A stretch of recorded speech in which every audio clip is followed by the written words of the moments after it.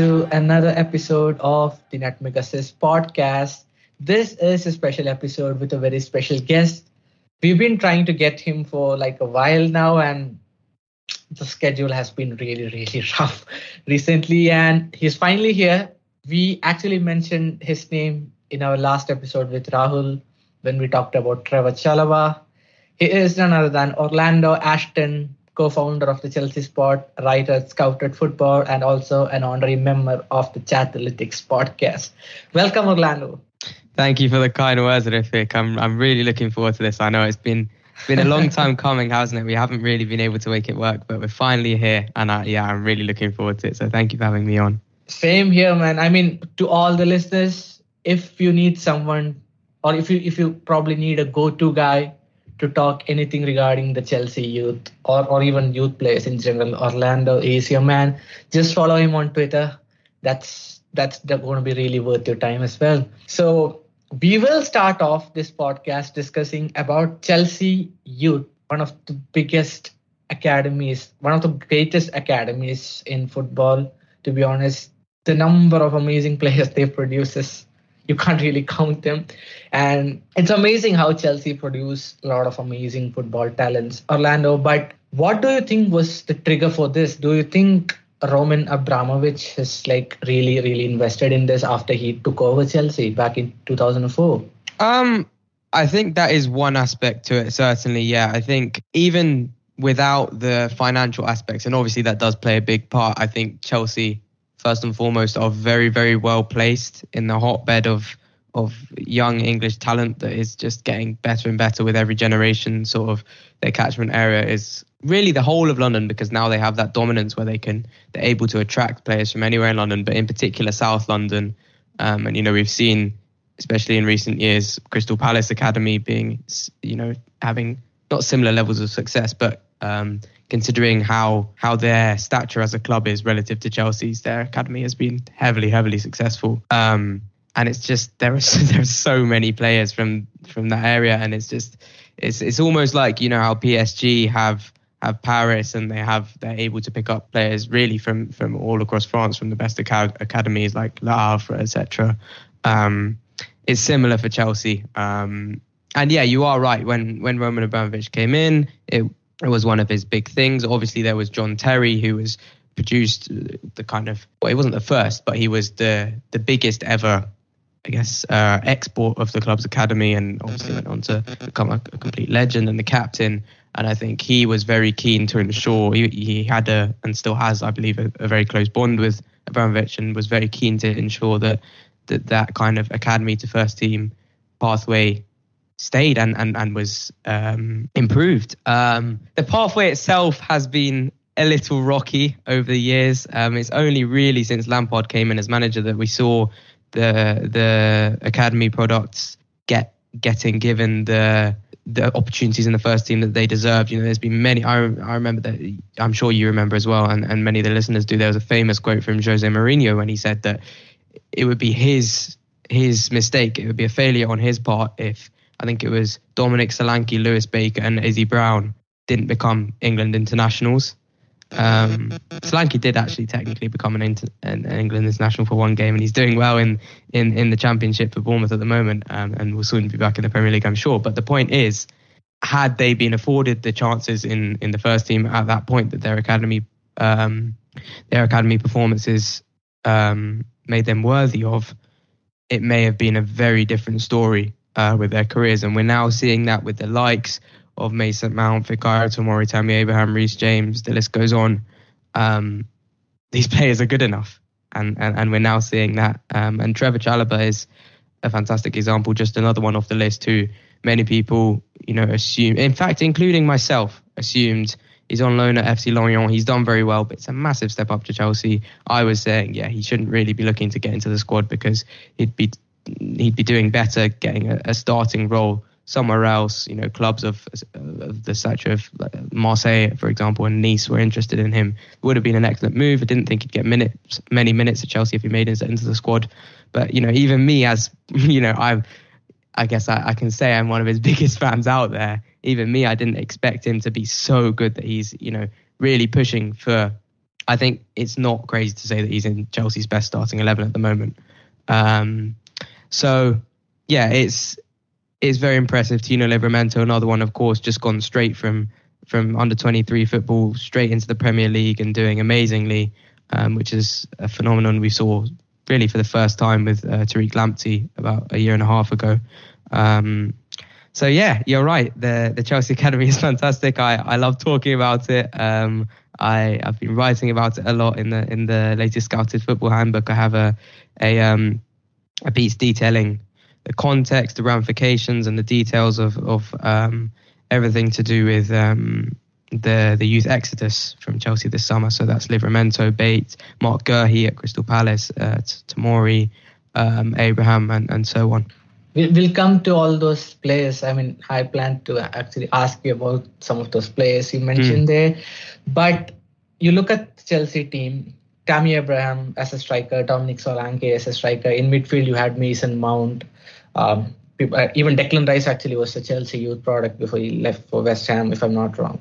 And in defense, Andreas Christensen, Reece James, Trevor Chalobah, Fikayo Tomori, Mark Gahey. I mean, you have like a bunch of talent there. I think you're probably one academy goalkeeper away from doing the whole thing. Nathan Baxter is on his way. Yeah, hopefully he breaks out as well. So you have you just have like talent spread out all over the pitch, to be honest, across various positions, across various roles in a football team. What do you think has been the culture in the academy? Because with certain clubs, you see that the managers don't really, at least the senior team managers don't really like create a proper pathway for the youth to come in. You mentioned how Frank Lampard's appointment was really the turning point, to be honest, for Chelsea. Because, I mean, the question really begs, without Lampard, would we have actually seen more of Reece James? Would we have seen more of Mason Mount? We might have. Mason Mount definitely is someone who's going to be at the very, very top really soon. He is actually currently in a very top level. But you're going to see a lot of these Chelsea players at like a very, very top level in the next, 5-10 years or so. But do you think the culture at the academy is actually in a really good state right now? And is the pathway like really good? No, I don't think so, to give you a very blunt answer. And I think you're totally right that those players you mentioned wouldn't have got the chance at Chelsea had Lampard not come in. If Maurizio Sarri had stayed, it was very obvious that he was targeting El Cid Haysaj I think at Napoli at the time to come in as a right back as a new signing. So obviously Reece James wouldn't have got the chance. I'm not sure how well this is known, but Mason Mount actually had a permanent move to Werder Bremen lined up had Maurizio Sarri stayed at the club until Frank Lampard came in and said, yeah, obviously Frank Lampard, who had been his manager the previous season at Derby, obviously he was going to have a big role. Tammy Abraham, I doubt he would have got the chance despite being so good at Villa the previous season. Sarri had his favourites in Higuain and Morata, and I'm not. Although I do have issues with Sarri and the academy, I'm not really blaming him as such. I'm more blaming the lack of a kind of coherent approach with regards to pushing these young promising players into the first team. And that's just been seen again this summer. I talk about that piece I wrote, but I think I'll just kind of elaborate on the case of one player in particular, which I kind of come to at the end of the piece as a sort of summary of all the problems. And that's Mark Gurhey, because it's really no exaggeration to say that he ticked every single box possible on loan at Swansea for those 18 months he was there. He was widely regarded by the end of his loan spell as the best centre-back in the Championship. And really, he could have made a move to a club of a higher level than Crystal Palace this summer. I'm not saying he made a bad move. I think it was a great move to Crystal Palace, and I love the project they have going on. But he's very, very good. And his recent appointment as captain for the England under 21 shows that, etc., etc. So this summer you had Mark Gurhey coming back from loan, where he had more than proven his credentials as a senior player, as a player of the quality of Chelsea's first team. Even if it's just rotational minutes or whatever. And you also have 3 of Chelsea's 5 first-team centre-backs heading into the final year of their contract. So that's Antonio Rudiger, Cesar Azpilicueta and Andreas Christensen. And they just sold Guehi. They just sold him for £18 million.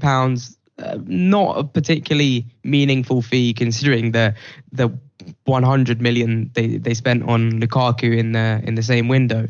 And also it's important to note that this was in the very same window in which Chelsea were really struggling to convince these 2 top-level talents who ended up leaving, Lewis Bate and Tino Livramento, to convince them that signing a new contract was the right idea. And they were totally vindicated in their decision to leave. But really, Chelsea held the cards. If they had said, Mark Guehi, you're coming into the first team. Look, Thomas Tuchel, you're the manager. You don't get to decide your squad. I don't care whether you like him or not. Obviously, you would have liked him because he's a great player. But, even catering for him, Tuchel not loving him, it doesn't matter. You put him in the squad. You bed him in.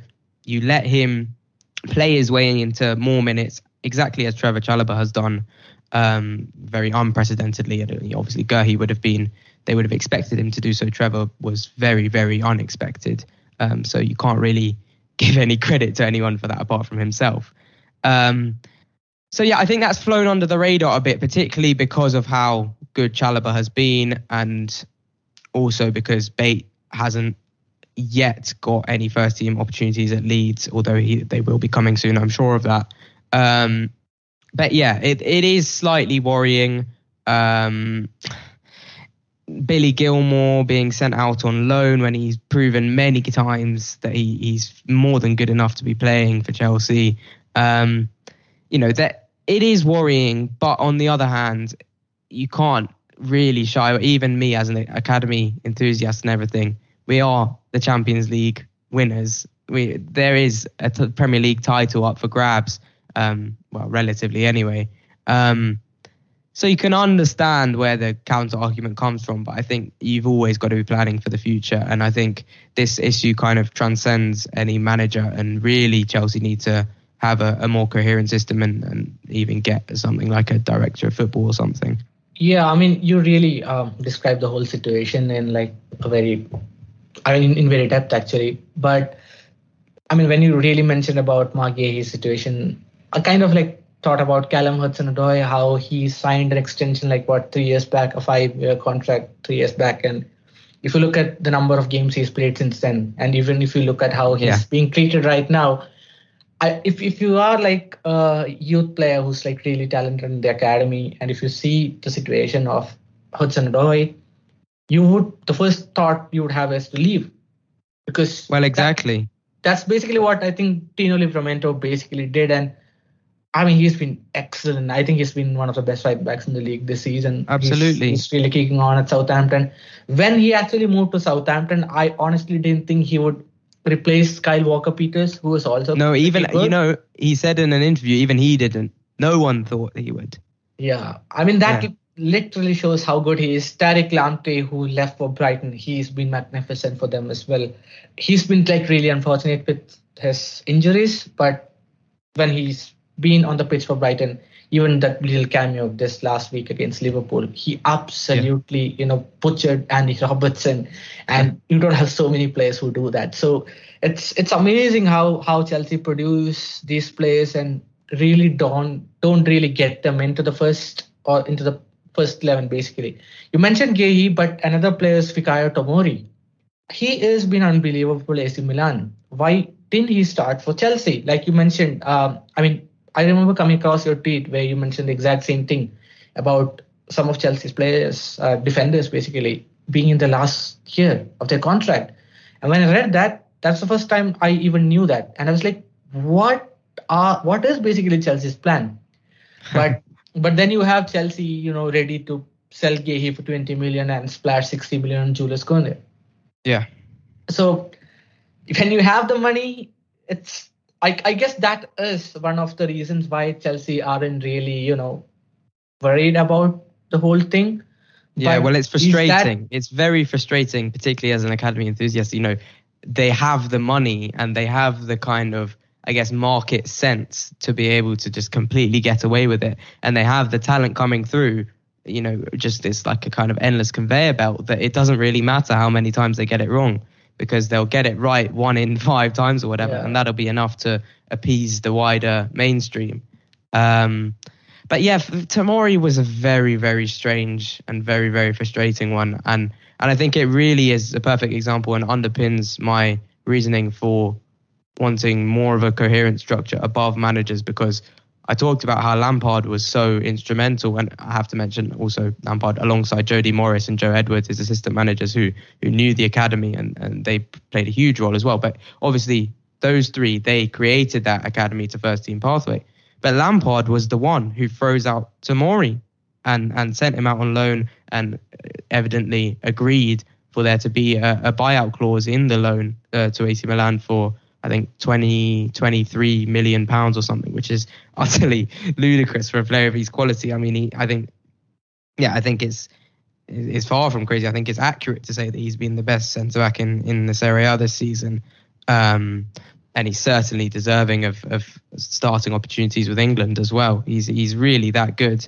And yeah, so Lampard got that one wrong, and no one really knows why he was. And the real reason why that one is even more so frustrating is because he showed that he was a Chelsea first team player. He was Chelsea's best centre back for a good, multiple month stretch. He was amazing. He was one of Chelsea's best players. And then I think that was kind of October to December time in Lampard's first season. And then around January time, he was just sent to the bench without any real explanation. And there is still no real explanation. And I don't know if we'll ever get one. But obviously Lampard, young manager, new job, he's going to make errors. Every manager is going to make errors, but this is what I'm saying. You need, and I'm not letting Lampard get off lightly, by the way, just because whatever he made an error and that was wrong and it was bad. But you need systems in place to be able to cater for that sort of thing. Is my point. Yeah, that's a very strong point that you mentioned as well. It's pretty much evident in various clubs around Europe as well, even the top clubs, how the academy structure isn't really good. You look at Liverpool as well. I don't think Liverpool really had like a pathway. Trent Alexander-Arnold. The only reason Trent Alexander-Arnold really got a proper start was because Nathaniel Klein was injured for like a pretty good period of time, and Trent really came in and he changed Klopp's view. And Klopp is someone who would really like giving youngsters a chance, and you saw how he boldly started Harvey Elliott this season in midfield. So with the right players, it's pretty nice to have. And I think Liverpool probably are going the right way. But absolutely, I think one thing that Liverpool have been doing recently, which I really like, is giving their best talents chances in the first team. So not just their best performers at academy level. Like they gave Kate Gordon his first team debut before he had even made an appearance for the under-23s. He was just playing with the under-18s. And that's because they're saying to him, look, we value you. We are very invested in your long-term development. We don't want you to leave. We want you to feel valued. And we know that you have the quality to become a first-team player in the future. And that is something that I think is very, very clever. And more clubs, including Chelsea, should be doing that. And yeah, I mean, Chelsea won't even give their best academy performers chances in the first team, even when we have, at the moment, 3 attackers out injured. Harvey Vale's sitting on the bench in games that we're winning comfortably.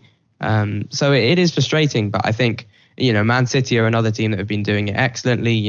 Pep Guardiola bravely handing starts to Cole Palmer in the Champions League, and giving I think about 7 academy players starts in the League Cup. It's very good to see that not all clubs are making the same mistakes as Chelsea. Absolutely. And moving on to the next point, which is the players that you have in the academy right now who are worth looking out for probably in the next 2 years, who you think might break out, like a Marquehi, like a Fikayo Tomori, like a Mason Mount.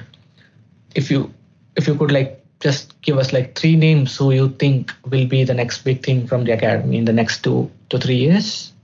Yeah, sure thing. So I mentioned just there Harvey Vale, who's been on the bench for Chelsea's last 2 games, I believe. And as we record, he's just travelled with the first team squad to Malmö for the away game in the Champions League.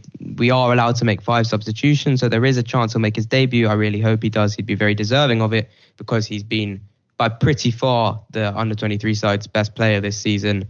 And yeah, he's a very kind of upright attacker, about 6 foot tall, but he's very agile. He's left-footed. He does his best work in central attacking areas, which is not that common for a player of his physical stature. So he's quite an interesting talent.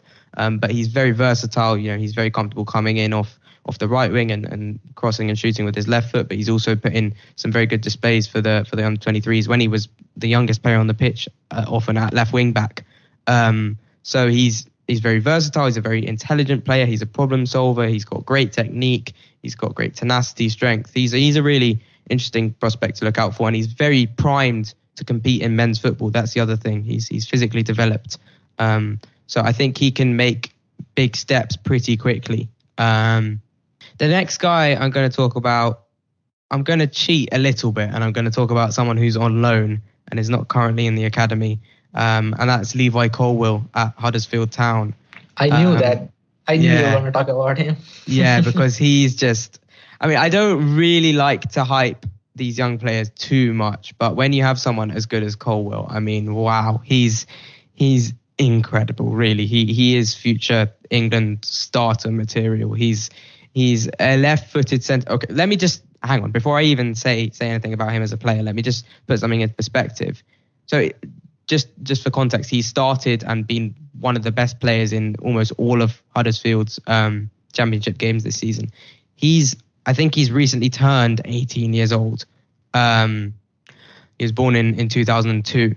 Or was he 2003? I'm not 100% sure. I hope I haven't got that wrong. But anyway, the point is, for someone aged 17 turning 18 to go into the championship as their first loan, their first taste of men's football, as a centre-back and be a regular starter and be a good one, he would have had to have been the first person to do that since Steven Corker in 2010.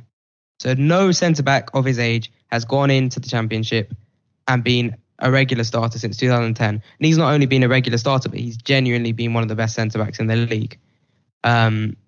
He's left-footed. He's very physically dominant. He's strong. He's very, very composed on the ball. His best attributes are on the ball. He never ever looks rushed or under trouble. He can bring the ball out through carries and passes. He's got a great line breaking kind of driven pass between the lines.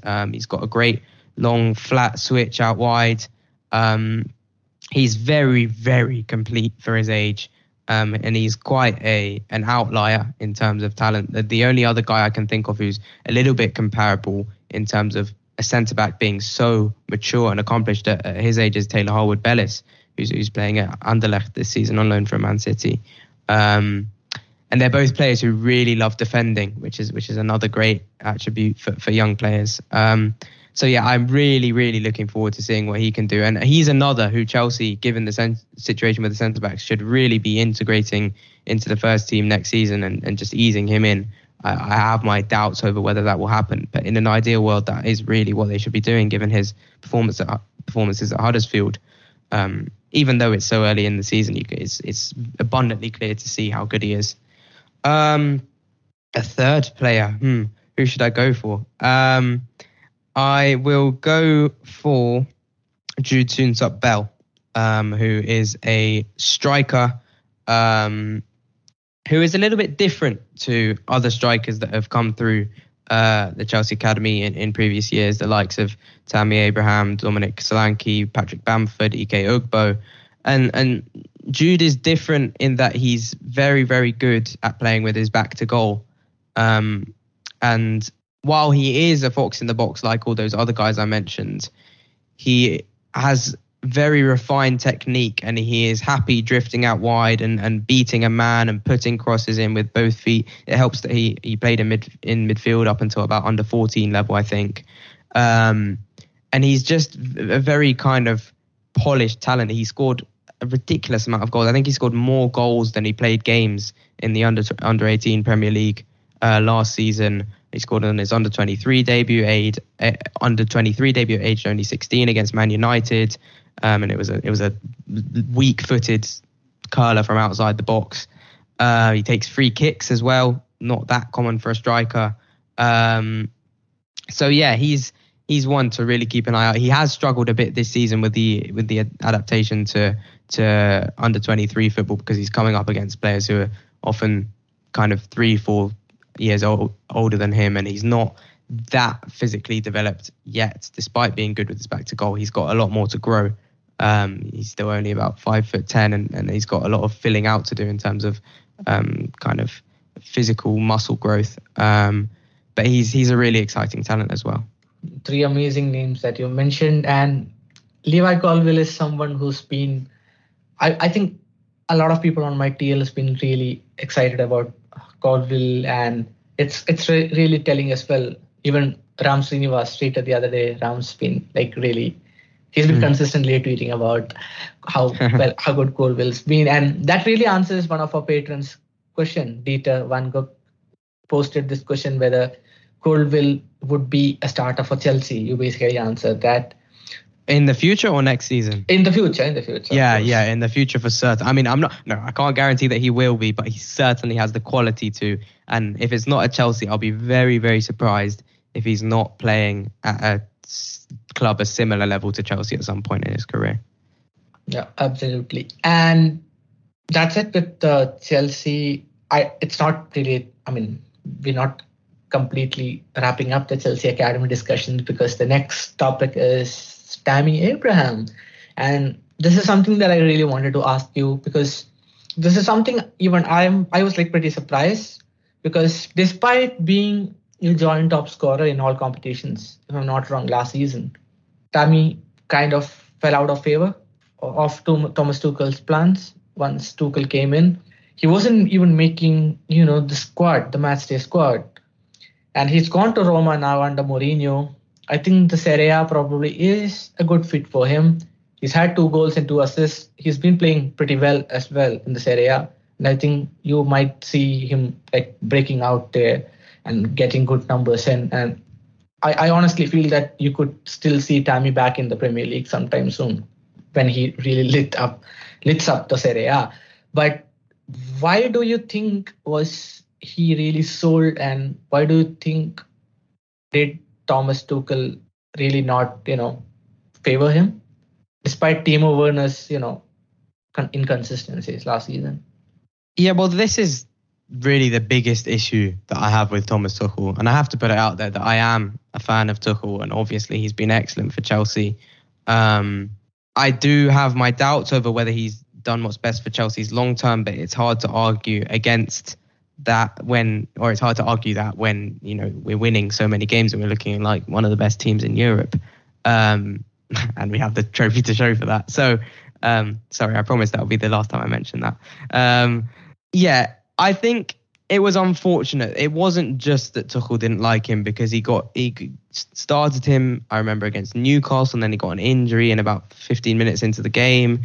It was unfortunate. He didn't get the opportunities he deserved, but he was also robbed of quite a few of them by sort of unlucky injuries.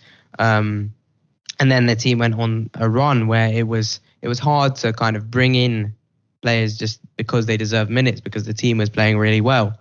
Although Tuchel absolutely should have played Abraham much more. I'm not saying that Lukaku was a bad signing. I'm not saying that we shouldn't have signed him, but maybe, or in fact, I'm more certain than maybe. I think I'm pretty sure that had Tammy been playing under Tuchel, and he would have played well because he's that good, I don't think there would have been a need to spend £100 million on a striker this summer.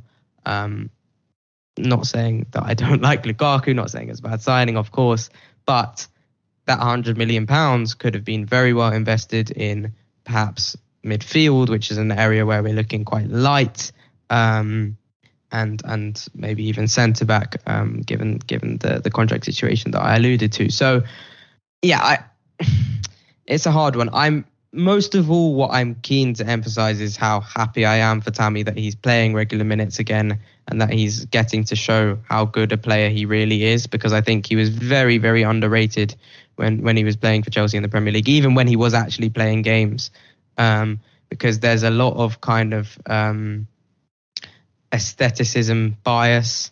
Aestheticism, is that even a word? Aesthetic bias, sorry, that I think creeps into a lot of people's judgments of him as a player. And he's actually very good with his back to goal. His link up play is good, and he's 6'5", but one of his worst attributes is his heading. And I don't know if many people would have picked that out, because they just see what he looks like as a person and they don't realize that. So I think really, as you said, the Serie A is a great place for him to further develop. I'm keen to stress that he was this good outside the penalty area before he left the Premier League. It's not something he's learned from Mourinho. It's not something he's learned from the Serie A. He may get even further better at it there, but that is more likely to just be down to him being a good player and a good learner and keen to strive to improve himself rather than the conditions he's found himself in or whatever. I am slightly worried that Roma aren't an amazing team, and that their best option off the bench is Stefan El-Shaarawy, and that Jose Mourinho is slightly prone to implode when things aren't going well. But I am very confident that regardless, Tammy will do well, and he'll, if he needs to leave Roma, he will and he can, and if he doesn't, then I'm sure he'll put up good numbers, as you say, and potentially return to the Premier League sometime in the future. Absolutely. And I mean, you mentioned a pretty interesting point there, where people normally stereotype certain players, aesthetic stereotyping probably, or aesthetic bias. That's a pretty good word to use, I guess, in Tammy's situation, because I've seen a lot of people stereotyping him as a target man. And I just had a look at his shots. I think I made a list this past summer when he was linked with the move away from Chelsea, and I looked at his shots. I separated his shots by body parts, and the way he actually, I mean, you look at his shots with his head, or the headers, basically, it's really bad. And you just look at that particular sample of data, and if you still label him as a target man, then I probably have nothing else to say. Yeah. So absolutely. It's quite weird how aesthetic bias comes into play, and very often as well, not just in Tammy's situation. There are like a lot of players who are like victims of this particular for sure, eye of detail. So that's it with Tammy. And final piece of the jigsaw actually, wherein again I'm gonna bring in a Patreon question from Dieter. Do you think Chelsea are gonna trigger the buyback option on Livramento? On Livramento, I thought you were going to say Tammy Abraham, because we also do have one for him. Yeah. But Livramento, yes, I do think they're going to trigger it. And I think really, I mean, I don't know whether this will happen, but I do think the best move really, although it sounds silly, would be for them to do it this January, because he's shown that he's that good. I think already his performances have made him worth £25 million. Well, I'm not actually sure. I think there have been various figures touted. That is one of them. I think some other people said it was up to 40 million. I think in reality it probably depends on when Chelsea activate it. But yeah, if we do continue with this system, I think Reece James's highest ceiling is as on the right side of the back three, despite his excellent performances recently at wing back. So it does make sense to bring in Livramento if we can. But I mean, the thing I will say on that is I don't know whether Livramento would come back, because I don't think this was widely reported enough, because it should have been. But Chelsea, they sent him to train with the under-16s when he said he wasn't signing a new deal. They didn't really kind of go to further limits to convince him. They just said, okay, get out of here. And really, He was training with the under-16s in pre-season when he should have been training with the first team and playing the friendlies because he was that good. And his performances for the under-23s, he was the Academy Player of the Year the previous season. He deserved it. He was clearly good enough. He'd got on the bench at the back end of the season for the first team. He was good enough, and I'm sure Tuchel and his coaching staff would have seen that in the training sessions. But this is, very clearly a club move above Tuchel.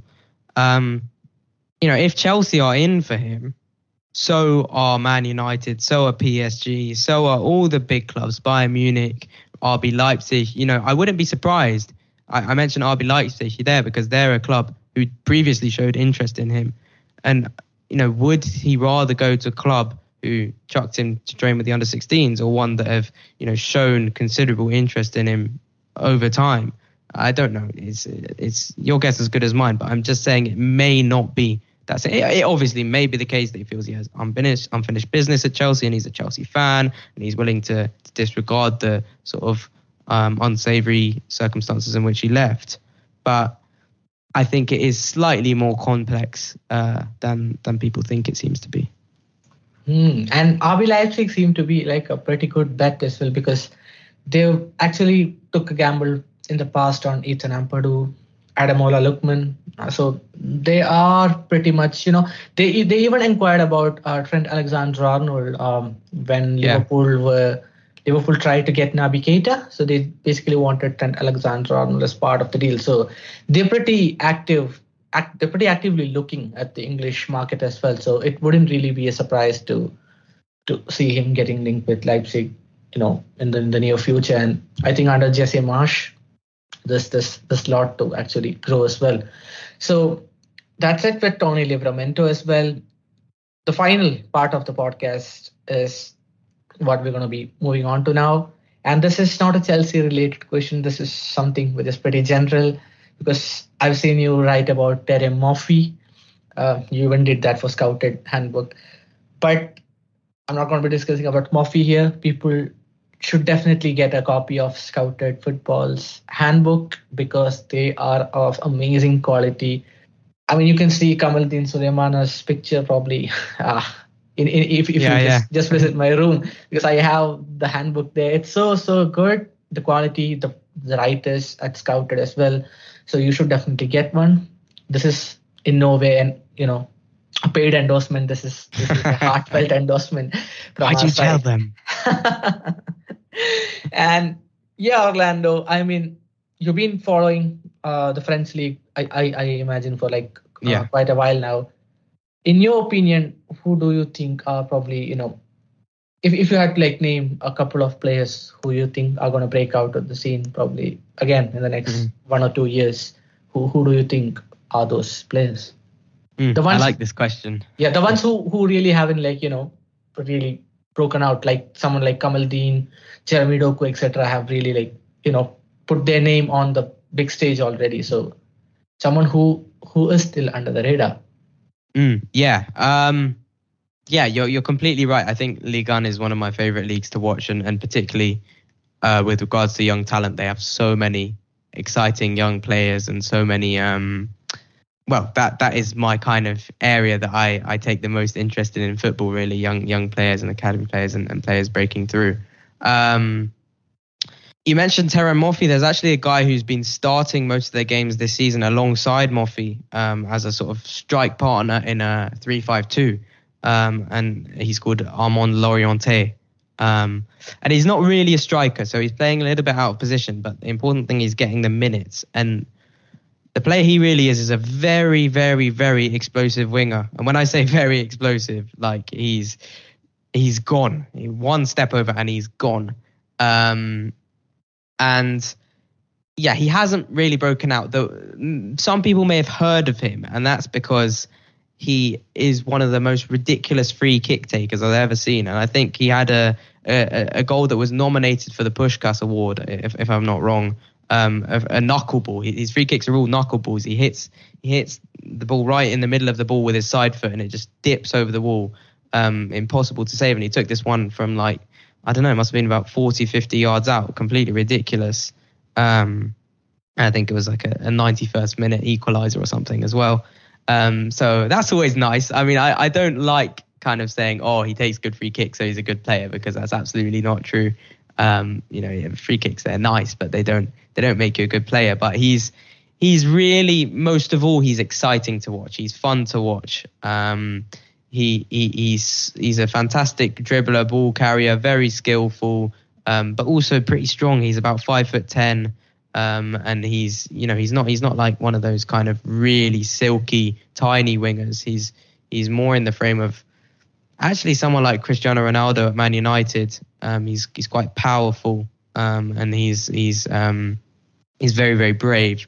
And sorry, when I say Cristiano Ronaldo at Man United, I forgot he's gone back there. Silly. I meant a young Cristiano Ronaldo. Cristiano Ronaldo at Man United is not that great, and also not that similar to Armand Laurienté. At all. But he's someone I find watching really, really enjoyable. Pretty interesting, because Ligue 1 is amazing in terms of producing talents, and even League 2 as well. Because you saw how Adli performed last season. He's been, he was really, really amazing. And there's another player, Janis Antist, who moved to Spezia this season.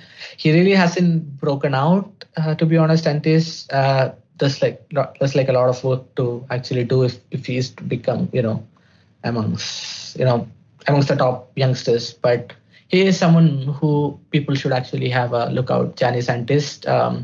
He has gone to Spezia this season in the Serie A. He's got like 1 goal, I think, in 9 games. So I've not really caught a lot of Spezia this season, but I think Spezia are quite an interesting club to look out for, because I know they have very heavily data-led recruitment, and they've also got an interesting link between their academy and their first team, because there's like the top clubs in Italy. I think Juventus and I can't remember which other ones, but a few of them have their sort of B teams, their under 21 teams in the Primavera, the Serie C, and then you also have Spezia B in the Serie C. Even though Spezia are a lower level Serie A club, which is quite interesting. So it's cool to watch, and cool to keep track of. But just going back to Ligue 1 talents quickly, there's another guy who I want to mention, who I'm a huge fan of, and who has had a really, really interesting career path. I think he's still only 17 years old, and he started almost every game for Angers this season in Ligue 1. And he's played for France under 21s this season. But the last youth team he played for, I think only like under 18 months ago, was England under 16s. And that's Mohamed Ali Cho, who was at Everton, signed from Everton's under 18s. He didn't even make an appearance for the under 23s by Angers. And he was immediately kind of in the first team picture, getting like, I guess, sort of kind of 5-minute sub appearances every few games. And now he's their first choice in a front two in a 3-4-1-2. So it's quite a fluid front three with a number 10 between him and the other striker, with Sofiane Boufal as the number 10, and it's really fun to watch. He's a left-footed attacker with lightning pace, really, really good dribbler. He's got a lot to improve. He's only scored 2 goals this season in considerable amount of minutes, but he's very, very exciting, and his career path has been really cool to watch. That's interesting. I mean, Everton are probably not the right club to really consider when you look at the handling of the youth. So yeah, that's true. I was also going to say on Cho, I just forgot. He's obviously, I said he's represented both England and France at youth level, but there's now talk I've seen recently that Algeria are trying to convince him to play, and they're offering a call up to the first team for Algeria. They're trying to tie him down, and I believe he's also eligible for, I don't want to get this wrong, I think it's Cote d'Ivoire. So he's got like incredible ancestry. And yeah, just a really interesting player in many ways. That's interesting to hear. And this actually brings us to the end of this podcast. I wish we could go on discussing furthermore on a lot of other topics as well, because it's been really fun talking football with you, hearing from you, to be very honest, because you've done most of the talking, and No, likewise. It's been lovely to hear from you. I mean, for the entire podcast. Thank you so much for coming in on the show. And once again, to all our listeners, Orlando is the person to follow on Twitter if you want good football content, if you want good content on youth. If you are a Chelsea fan and if you're not following Orlando, you're not doing Twitter right. You're definitely not doing Twitter right. You're too kind, Rithwik. Thank you so much. It's been a pleasure, really. I've loved talking to you, as I said at the beginning. It's been a long time, and I've been looking forward to this one, and it's not disappointed. So thank you again for having me on. Oh, cheers. And before we wind up, once again, a shout out to the Chatalytics podcast, who are the new big boys in the block. And again, an amazing group of people with an amazing set of, podcasts, and they will be back. I mean, they will actually come up with a lot of written content in the near future as well. So keep an eye out on the Chatalytics podcast, follow them on Twitter. And this is once again, not a paid endorsement by any means. So you're just too kind, Rithwik. That's what you are. Thank you so much. And once again, to all our listeners, thank you so much for tuning in to the podcast. We really, really enjoy you guys supporting us. If you really, really love our content, do check out our Patreon, because we do some bonus content for our patrons. And if you really like our content, consider subbing to our Patreon as well. So until the next one, bye-bye. Take care.